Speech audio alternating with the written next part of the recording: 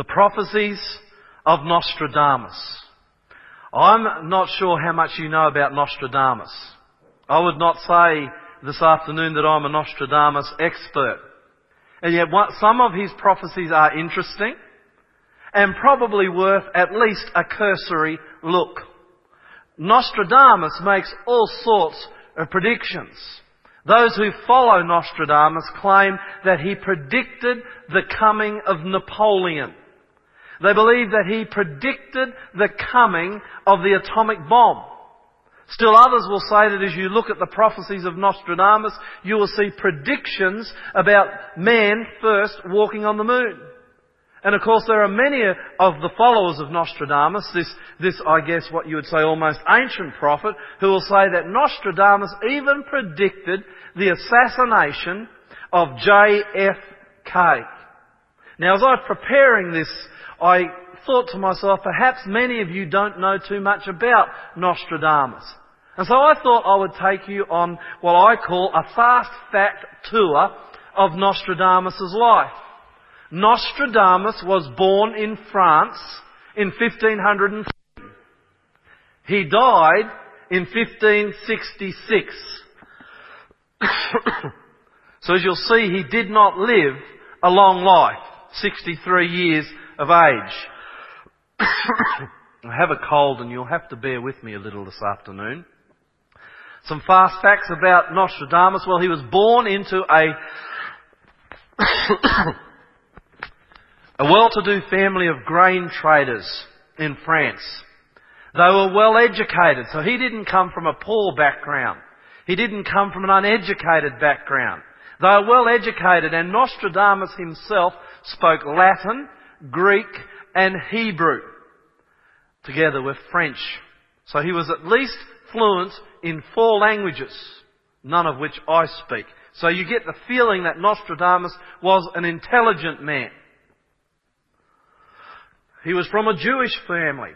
And although they were Jews, they converted to Catholicism. And interestingly, as you look at history at around about the time of Nostradamus, the Catholic Church was the state church, was the government church of the time. And Nostradamus' wealthy family, they became Catholics. They converted. Nostradamus had a deep interest in apocalyptic end-time literature. As I studied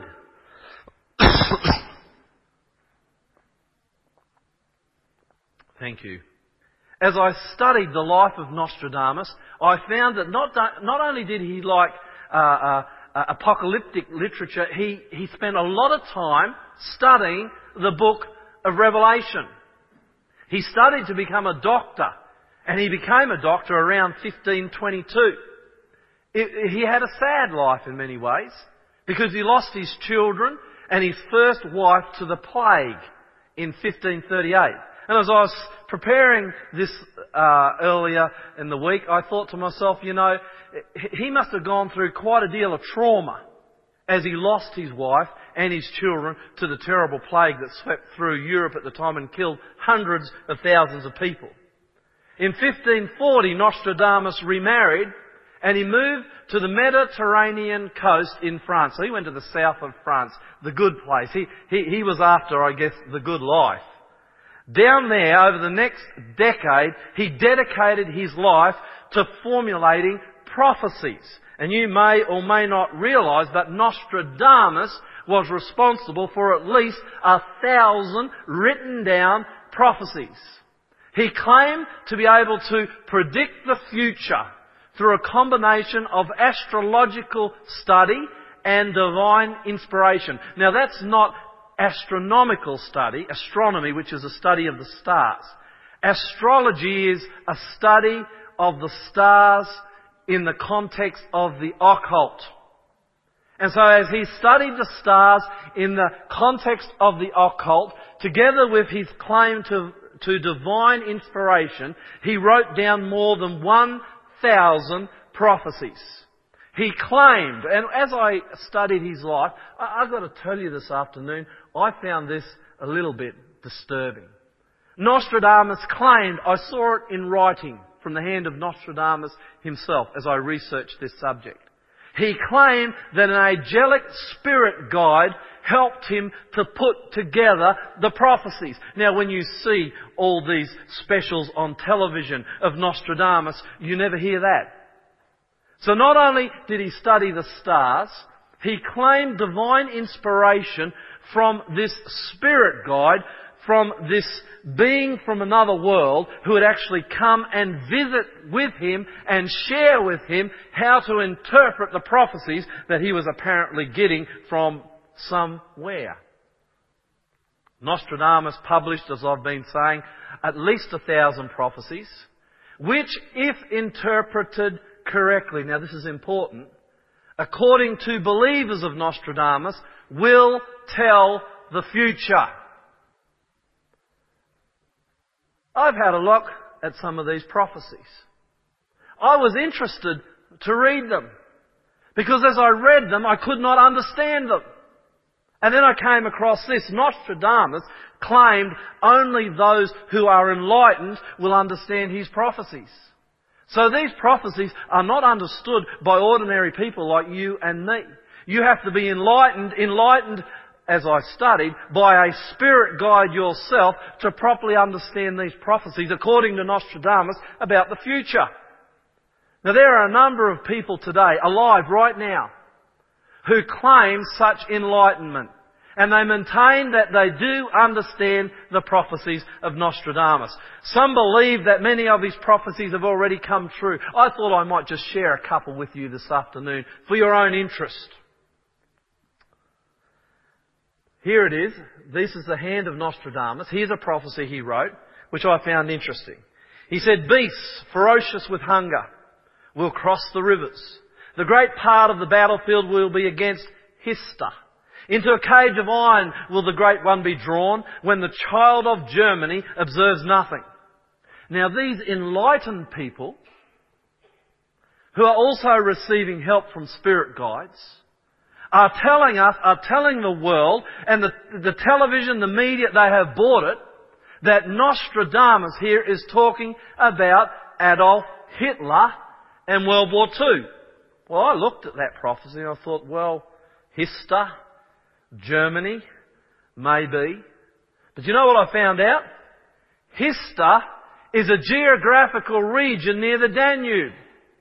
And it seemed to me that even with the guidance from his spirit guide, and even with the guidance from the stars in an astrological, occultic way, perhaps it's a bit of a far reach to see this prophecy here directed at Adolf Hitler, when the region he's talking about is a region in the beautiful Danube.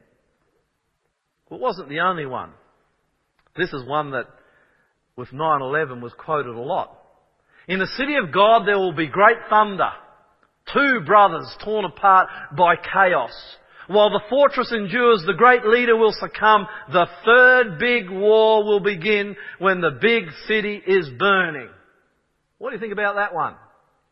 9/11, Twin Towers, two brothers, the great city, the third war, the Third World War, where many are saying now that our fight against terrorism, the West's fight against terrorism, is a Third World War. Well, I don't know. Perhaps this prophecy here is a little bit more convincing than the previous one. But as I went through his prophecies, and we haven't got time to go through too many of them this afternoon, time after time after time, these prophecies to me seem to be obscure and difficult to understand. And I have a problem with Nostradamus. And I don't want to spend all afternoon talking about it, but I just want to give you a quick view on why I believe there's a problem with Nostradamus. First, many of the prophecies include, look, go onto the internet, if you're on the internet, and just print into your search machine Nostradamus. And then go and have a look for these prophecies yourself and see what you think. But it seemed to me that many of the prophecies include 16th century French terms that modern interpreters just don't understand. I couldn't understand it. I've spoken to others with higher minds than mine, and they can't understand them. You have to really reach far to get an understanding out of these prophecies. There are about 1,000 of these prophecies. They're called quatrains, and they are all obscure. They are all obscure.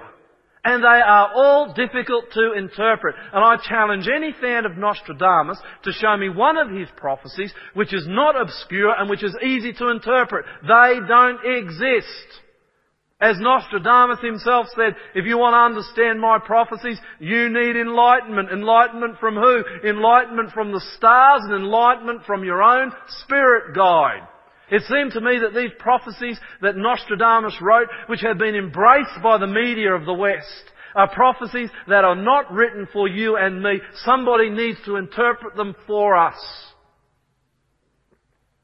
Thirdly, Nostradamus generally prophesies about wars, famines and disasters.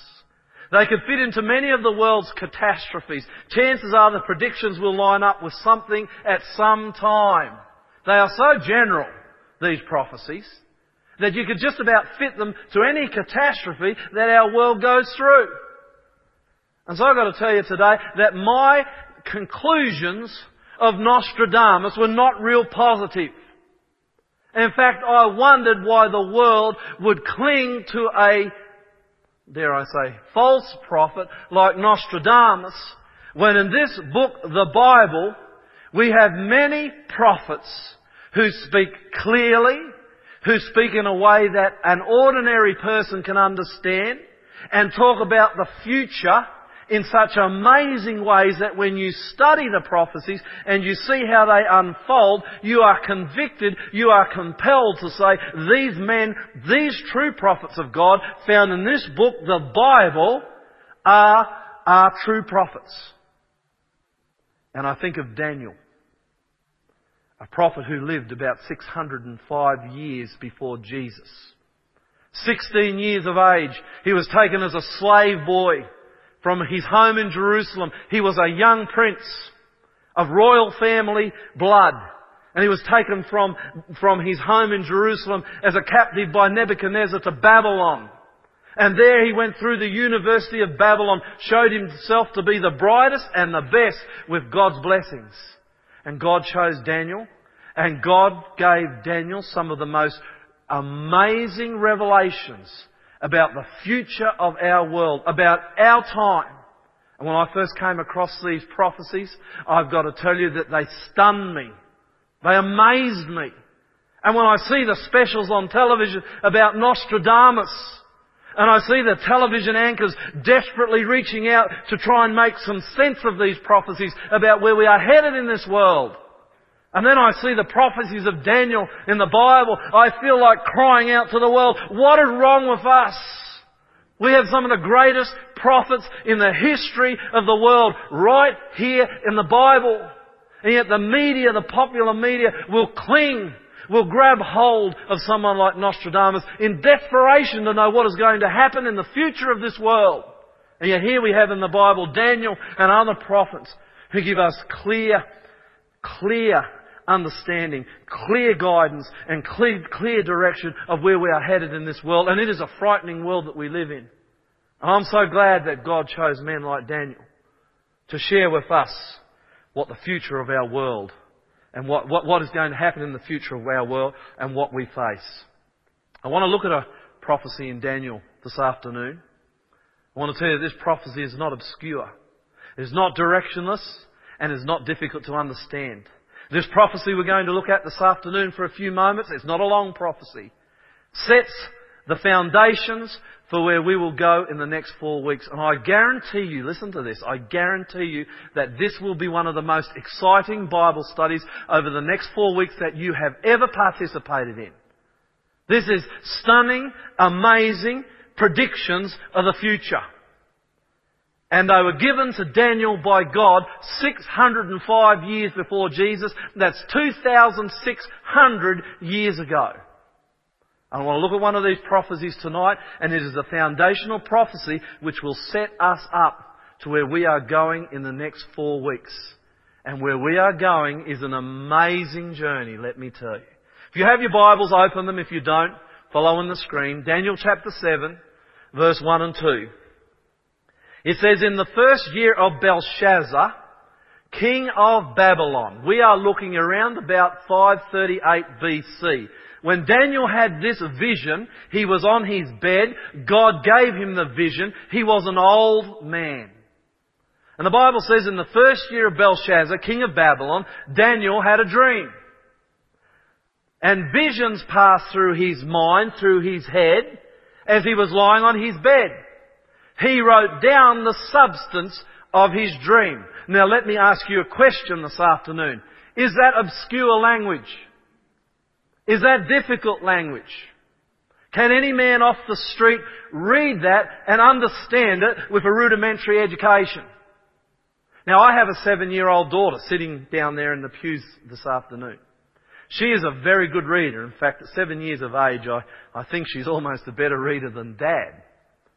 She can read that, my little Hannah. And not only can Hannah read it, she doesn't need her dad, the pastor, to interpret it. She can read it and she can understand it. But look at this. Let's see how we go. Daniel said, so he wakes up and he begins to write.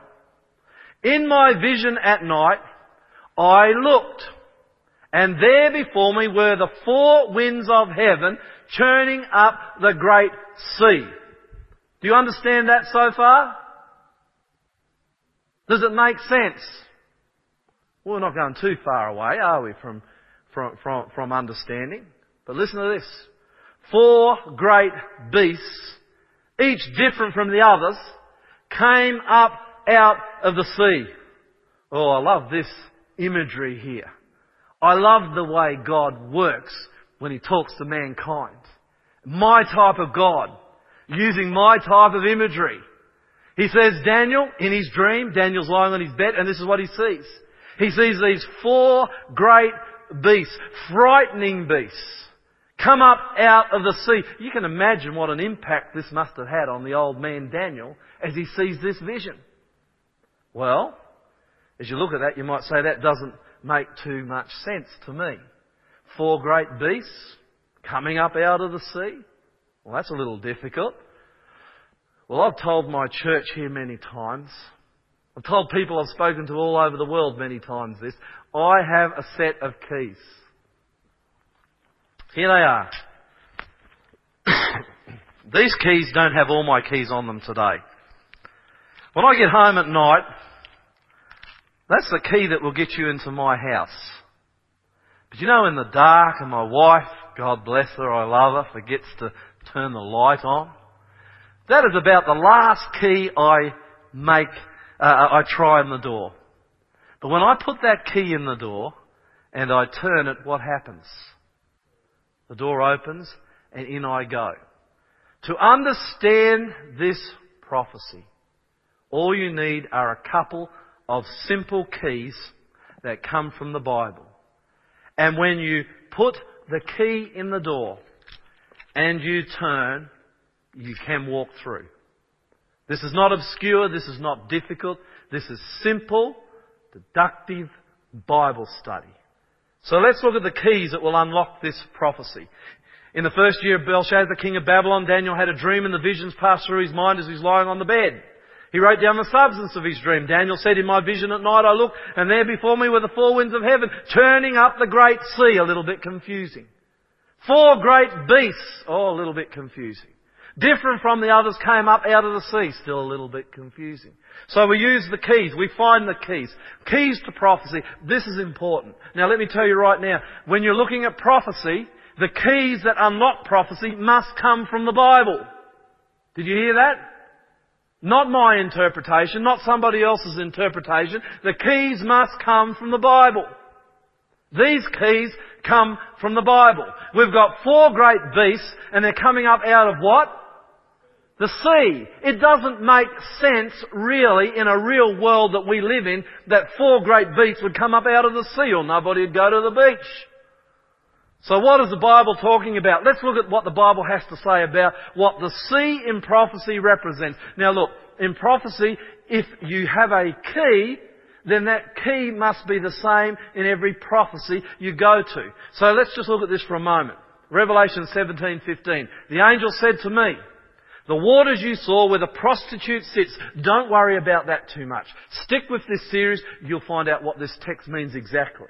But we're just looking for the key. The waters you saw where the prostitute sits are peoples, multitudes, nations and languages. Praise God, we have a key. The sea equals people, multitudes, nations and languages. Now if I'm going to use that as a key in prophecy, that key must work in a prophecy in Daniel 7. That key must work in a prophecy in Daniel 9 or Revelation 12 or Revelation 13. I can't have that key work in the Bible prophecy in Daniel 7 and not in Revelation 12. The keys must be consistent. Do you understand what I'm saying? Do you understand?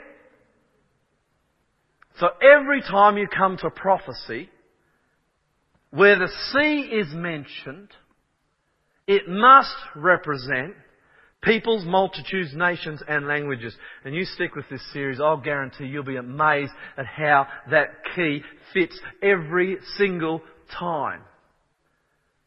Daniel said, in my visions at night I looked, and there before me were the four winds of heaven, churning up lots of people. Wherever this prophecy occurs, there has to be lots of people. And we're going to find out that this prophecy was concerned with an area in the world that was inhabited. It was inhabited by millions of people. Four great beasts, each different from the other, came up out of a place where there are lots of people. So my next question is, what is a beast? Well, in the very prophecy that Daniel writes down, Daniel chapter 7, he tells us, Daniel 7 verse 17 says, the four great beasts are four kingdoms that will rise up from the where? The earth. So the beast equals a kingdom. Now, maybe I'm giving a little away here, but I am a great fan of the Australian Rugby Union team. I'm a great fan, and they cause me great disappointment of recent times, in the Australian cricket team. I am also a great fan of Australia too. That beautiful woman, that's the boat, I'm talking symbolically, that took the America's Cup from the Americans. Do you know, I've only been to a couple of rugby union matches in my life. Wallabies versus the All Blacks. Do you know what the people wave as a flag at those matches? A boxing. When you go to the cricket, people wave a what? A boxing. And when I don't know, some of you won't be old enough to remember, but when Australia too won the America's Cup over there in New York, they had a huge flag, and those of you who were alive at the time, 1982 or 3, what was on that flag? Boxing, kangaroo. I want to tell you that in this vision that Daniel is having, that God is giving him, God is using symbolism that you and I understand. He's saying, hey, there are going to be four great nations arise, Daniel, from out of the earth where there are lots of people, and I symbolise these nations by animals. And if you think this is a weird and a wonderful interpretation by God, let's look at the reality of where we are today. What's that animal? Oh, ugly little thing. A kiwi. Who does that represent? Our beloved brothers and sisters from where? New Zealand.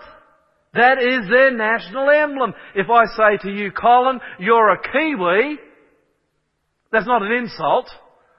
What am I saying? Colin, you're a New Zealander. My little girl is a, what are you, Hannah? A Kiwi. She's a New Zealander, born over in New Zealand. Kiwi represents New Zealand. Boxing kangaroo represents who? Australia. Let me try this one. How about this fellow? Who does he represent? You all know God is using symbolism that you understand. He knew that. This is not obscure. That beautiful eagle represents the United States of America. And when I was in the United States, some of the biggest eagles I've ever seen. I lived up in the mountains behind San Francisco. And some of the biggest eagles I've ever seen were in the United States of America. And that is an apt animal to represent that powerful, mighty country. I'll test you guys just for a moment this afternoon. Who does that animal represent? Oh, he's a big boy, isn't he? I wouldn't want to be too close to that fellow. Who is he? Great Britain. Again, you understand. One more. Let's see how you go. How about this boy? I'm surprised you got that so quickly. The rooster represents France, and you can go to almost any country in the world. And most countries, now admittedly not all, but most countries will use an animal to represent them as a symbol. So, let's look at this. In my vision, Daniel says, at night I looked, and there before me were the four winds of heaven churning up the great sea, churning up a place where there's lots of people. It was a time of trouble. And he says, four great kingdoms, each different from the other, came up from amongst lots of people. Okay, let's have a look at the vision. Daniel 7 verse 4. Now remember, if you're a Seventh-day Adventist here this afternoon, I know you understand this. I know you've seen it before. But this is foundational to where we are headed in the next couple of weeks. And I would not dare take you where we are going without this Bible study first. If you are not a Seventh-day Adventist, then this study is designed to show you that God is in control. Make no mistake, the God I serve, He is in control. He knows the past, He knows the present, and He knows the future, and that is a fact, and this prophecy is evidence of it. And if we had the time, I could take you through Bible study after Bible study, prophecy after future prophecy, and show you that in every way God knows the past, God knows the present, and God knows the future. And it's this God who lives apart from time that's going to see you through the difficulties which are ahead of us in this world, which this series will clearly bring out. Daniel chapter 7 verse 4. He says, the first beast was a lion.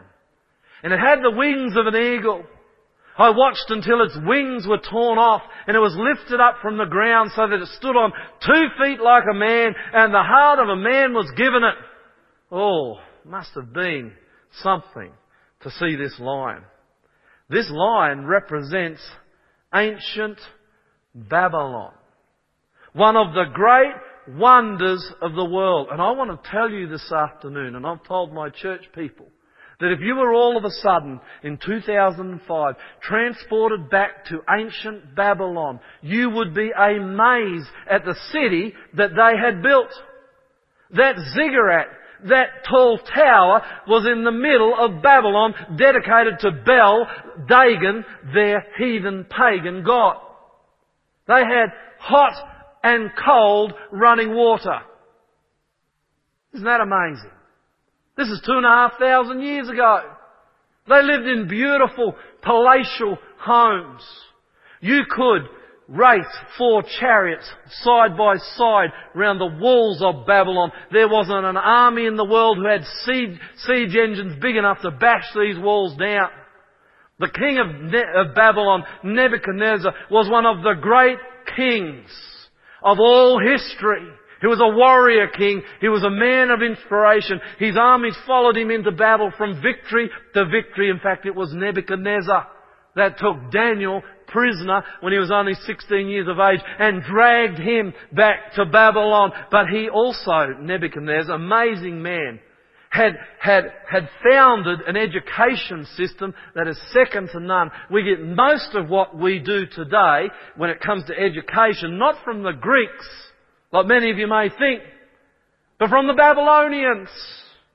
Daniel went to university. Daniel excelled at university. And when God showed him this lion with wings, Daniel immediately recognized it as Babylon. Why? Well, guess what the symbol for Babylon was? A lion. And you can go and look at the Ishtar Gate, or you can look at the relics as you're looking at here in the Pergamon Museum in Berlin, Germany, of many of the walls and ruins that they've pulled out of ancient Babylon, which, by the way, is just outside of Baghdad in Iraq. And you will see that on these walls, all over them, are what? Lions. Daniel 7 verse 4 says the first was like a lion and had the wings of an eagle. I watched until its wings were torn off and it was lifted from the ground so that it stood on 2 feet like a man. And the heart of a man was given it. Nebuchadnezzar was a proud king. Daniel had spent his entire life, they actually became great kings, trying to convert Nebuchadnezzar.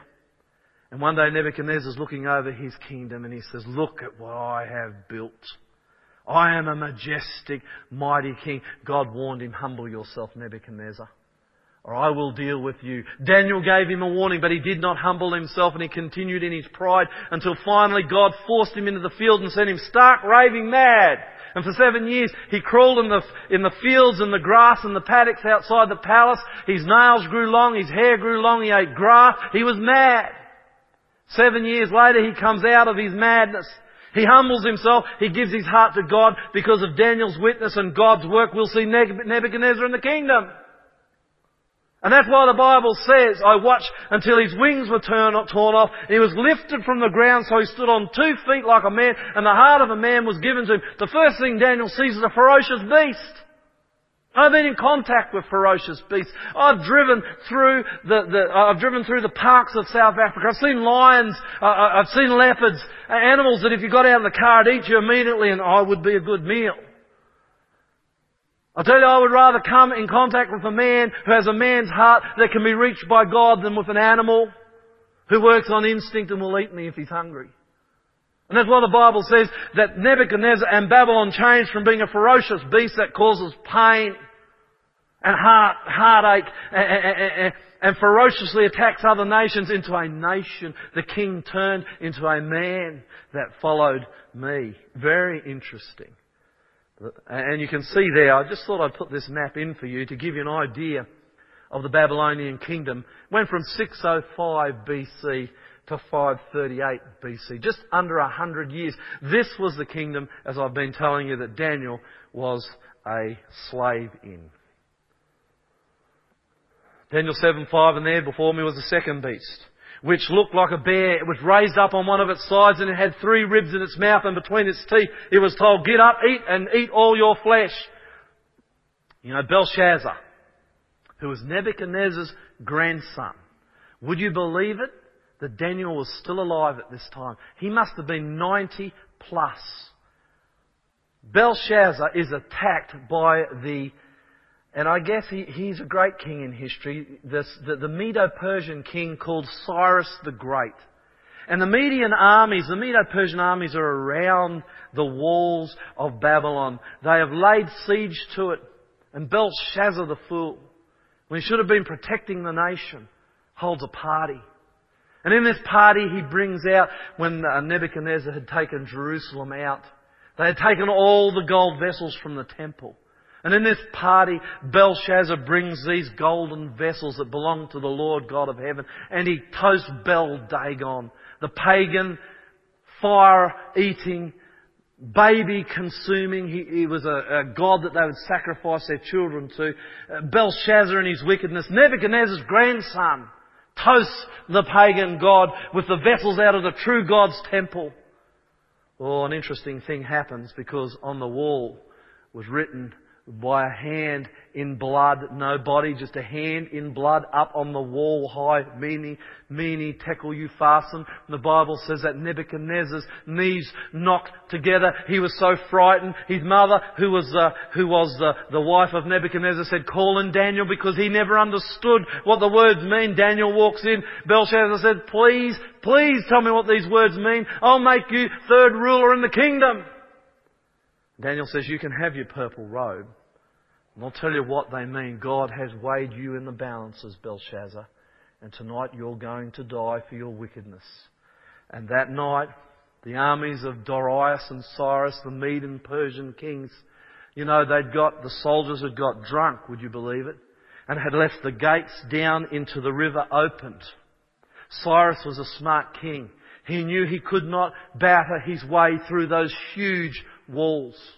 And so he had diverted the river around the city. And they were going to attack through the riverbed where the gates should have been down, but a lot easier to get in through those gates on the wall. But they'd left them up. And that night, those Medo-Persian soldiers rushed into that great city, Babylon. They sacked the city. They raped the women. They killed the children. They sacrificed the men. And Darius, Cyrus, the great king of the Medo-Persians, became ruler over the old Babylonian Empire. And his kingdom went 200 years. You see, God is showing Daniel a line-up of kingdoms through history. 538 to 332 BC.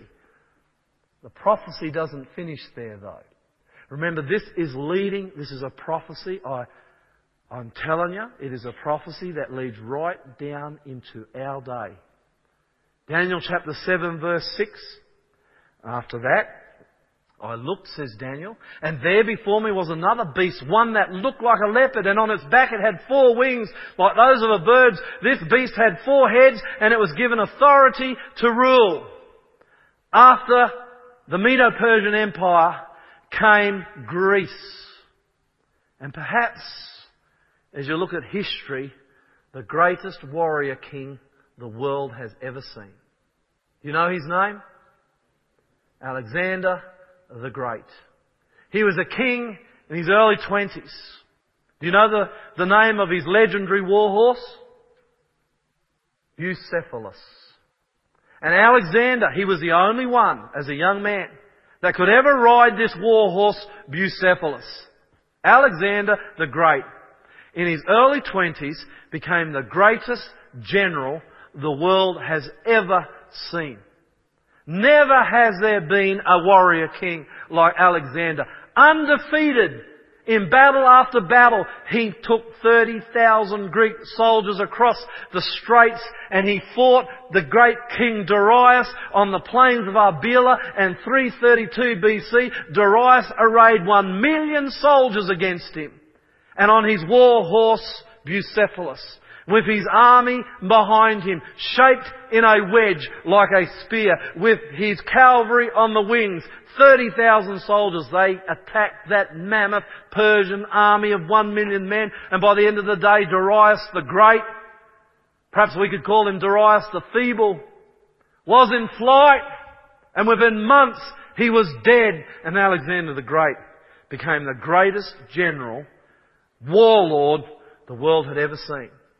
But at 33 years of age, Alexander the Great died in a drunken stupor.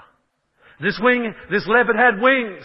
Never has armies gone across the face of the world at the speed Alexander the Great and his Greek soldiers did. In fact, Alexander fell on his knees, legend says, and he cried out to the heavens, "There is nowhere left for me to conquer." Great, mighty general, but died in a drunken stupor. If I had more time, I'd tell you the story because it's a sad one. But as he's dying, legend now says that his generals came to him. "Alexander, you only have 1 infant son. Who will lead the kingdom?" And Alexander, and this is in typical Alexander fashion, looks up into the eyes of his generals. He says, "To the kingdom goes to the strongest." This leopard, which represents Greece, had 4 heads. Those 4 heads were Alexander's 4 generals. And those 4 generals, they split the Grecian Empire into 4. And that empire went from 332 to 168 BC. But God says there is 1 animal left. We're coming into our time now, brothers and sisters. And I tell you what, you better hang on, because next week as we get into this last animal, I tell you, you're going to see things that you never thought were possible. The Bible says they are. It says, after that in my vision at night I looked, and there before me was a fourth beast, terrifying and frightening and very powerful. It had large iron teeth. It crushed and devoured its victim and trampled underfoot whatever was left. It was different from all the former beasts. And it had 10 horns. Now I'm not going to tell you everything about this beast today, because it is this beast that sees us through to the end of time. But I do want to tell you that this fourth beast, after the empire, the ancient empire of Greece, was Rome. Pagan Rome. It was pagan Rome that crucified Christ. It was pagan Rome that ruled from one end of Europe to the other. In fact, it's the biggest and the greatest kingdom the world has ever seen. It was a kingdom, their armies were of iron, and they would crush resistance everywhere they went. And they went from Britain in the west to India in the south to almost Russia in the east. Mighty kingdom. Went for hundreds and hundreds of years. In fact, it was Rome that sacked Jerusalem and hung men on crosses into the distance over the horizon in AD 70. Jesus, prophesying, was on the Mount of Olives overlooking Jerusalem, and he begins to weep because he saw the Roman soldiers 40 years after he walked the earth sacking Rome, and he said, "Oh Jerusalem, Jerusalem, how I have longed to gather you like a chicken gathers her chicks under her wings." But he says, you would not have it. You would not have it. And of course, Rome was destroyed in AD 70. Interesting little sidelight there. Jesus in Matthew 24 had prophesied about the fall of Jerusalem. And in Jerusalem at the time, there were many followers in the early Christian church. And Jesus said to them, when the armies of Rome surround the city, don't panic. They will withdraw. He said, when they withdraw, you make sure you flee.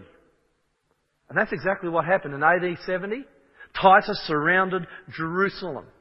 And then inexplicably, and history has no reason why to this day, Titus withdrew his soldiers. And when he withdrew his soldiers, every Christian in that city fled. Just a little while later, he brought his soldiers back again. They surrounded the city.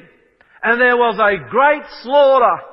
And do you know that not one single Christian in AD 70 died in the sack of Rome? Why? Because they believed in a God who knows the past, and they believed in a God who knows the present, and they believe in a God who knows the future. In just the next few weeks, I'm going to take you into some frightening, very sobering scenarios of what is ahead of us here in this world.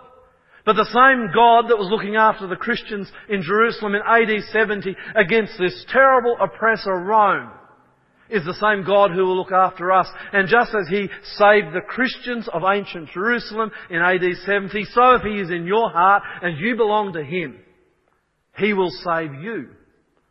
I want to tell you, there is a cost to follow Jesus. Yeah, it hurts. He calls us to do things which are not easy. He calls us to give up things, but what we get in return, Jesus and assurance, you can't pay for it. I know that every Christian that lived in Jerusalem in AD 70 will be a testimony to that when you talk to them in the kingdom of heaven. You get a sense of the vastness of the Roman Empire as you look at that map.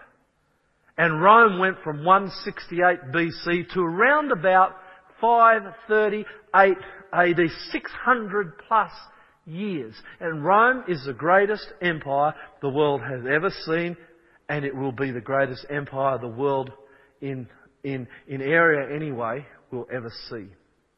But you know what? Rome fell apart. And I want to just close on this because this is really a two-part study, and we continue next week, and this is where it gets very interesting. But I want to just share one more thing with you this afternoon. Daniel says, after that in my vision at night I looked, and there before me was a fourth beast, terrifying and frightening and very powerful, pagan Rome. It had large iron teeth. They were the kingdom of iron. They used iron weapons. Well, many of the other nations round about them used bronze. So it had large iron teeth. It crushed and devoured its victims and trampled them underfoot, whatever was left. Let me tell you, have a look at the history of pagan Rome. That's what they did. They were merciless. No one could stand before them, and they crushed their enemies. But look at this. It was different from all the beasts. Let that cogitate in your head for the next week. It was different than all the other beasts. It was different than all the other kingdoms. Just think about that. That is an important sentence. And it had 10 horns. Well, you've got to find out what a horn is. You've got to find out what the key is that tells us what a horn is. The Bible says in Daniel 7:24, the 10 horns are 10 kings who will come from the pagan nation of Rome. As Rome fell, and Rome was really in decline somewhere from 300 AD onwards. But when Rome fell, finally she was split into 10 different tribes. Her territory was divided amongst 10 tribes. 10 tribes that had been there all along, but they rose up, they rebelled, and they threw the Romans out. And you can see that these 10 tribes, this is amazing. This is a vision. I'm telling you, this is a vision that Daniel had 2,600 years ago. Nostradamus never had anything like this. Not only does God say, hey, you're going to see Babylon, then you're going to see Medo-Persia, then you will see Greece, then you will see pagan Rome. He then goes on and says, listen to me, Daniel. Pagan Rome will be split up into 10 different tribes. History attests to the fact that that is exactly what happened. Amazing. Is it any wonder that I've chosen the Bible, God's book, as my source of truth? And you can see the beginnings of modern day Europe today. I wonder if you can tell me the Suevi, what tribe were they a part of? Portugal, someone knows Europe. How about the Vandals? My mother used to call me a Vandal when I was a kid at times. They actually don't exist anymore. Hold on to that because that's an interesting story next week. What about the Franks? The Anglo-Saxons. I would hazard a guess this evening that most of you belong to one of these tribes with your ancestry. Am I correct? Most of us have our ancestry, not all of us. I think, Colin, you might come from somewhere else. But most of us have our ancestry here in Australia from Mother Europe.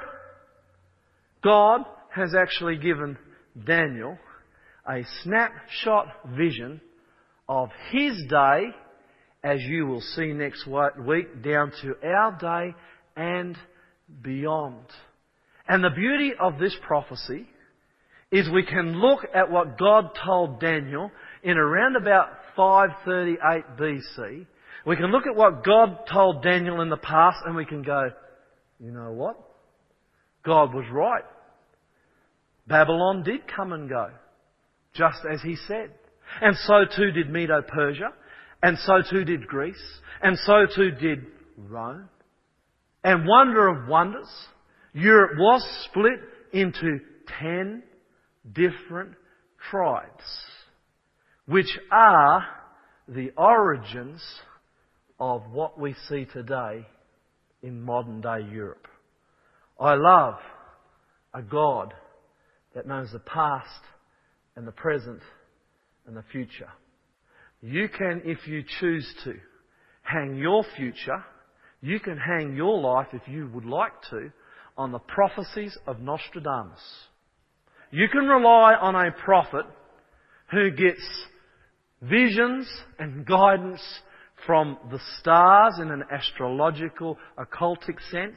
You can rely, if you want, on a man who gets help from a spirit guide who comes from another world, who sits down beside him and gives him that guidance. Or you can choose, praise God like I have, to get help and guidance and direction from Daniel's God, the true God of heaven. And that's who I choose this afternoon.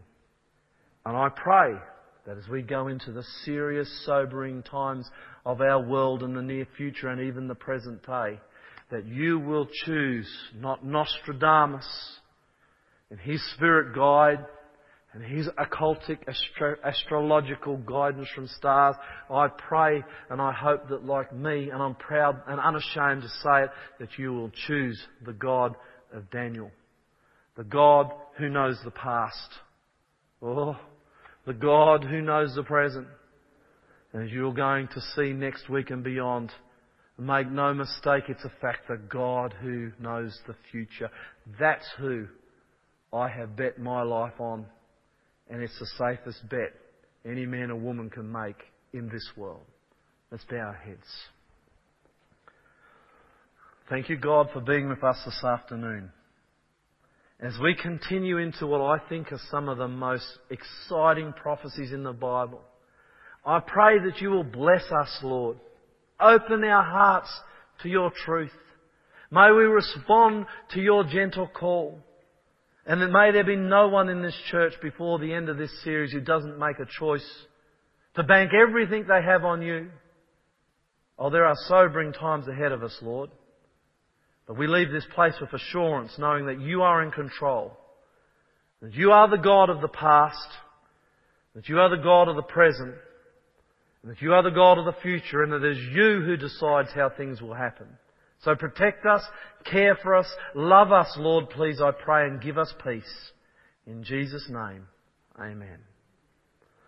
Next week, I want to invite you back because we are going to do an interesting topic called, if I can get to it, the Antichrist. And I want to tell you that never is there a more important subject in 2005 than that. So thank you for coming this afternoon. Have a good Saturday afternoon. And we look forward to seeing you next week as we unpack, as we open up these exciting prophecies. God bless.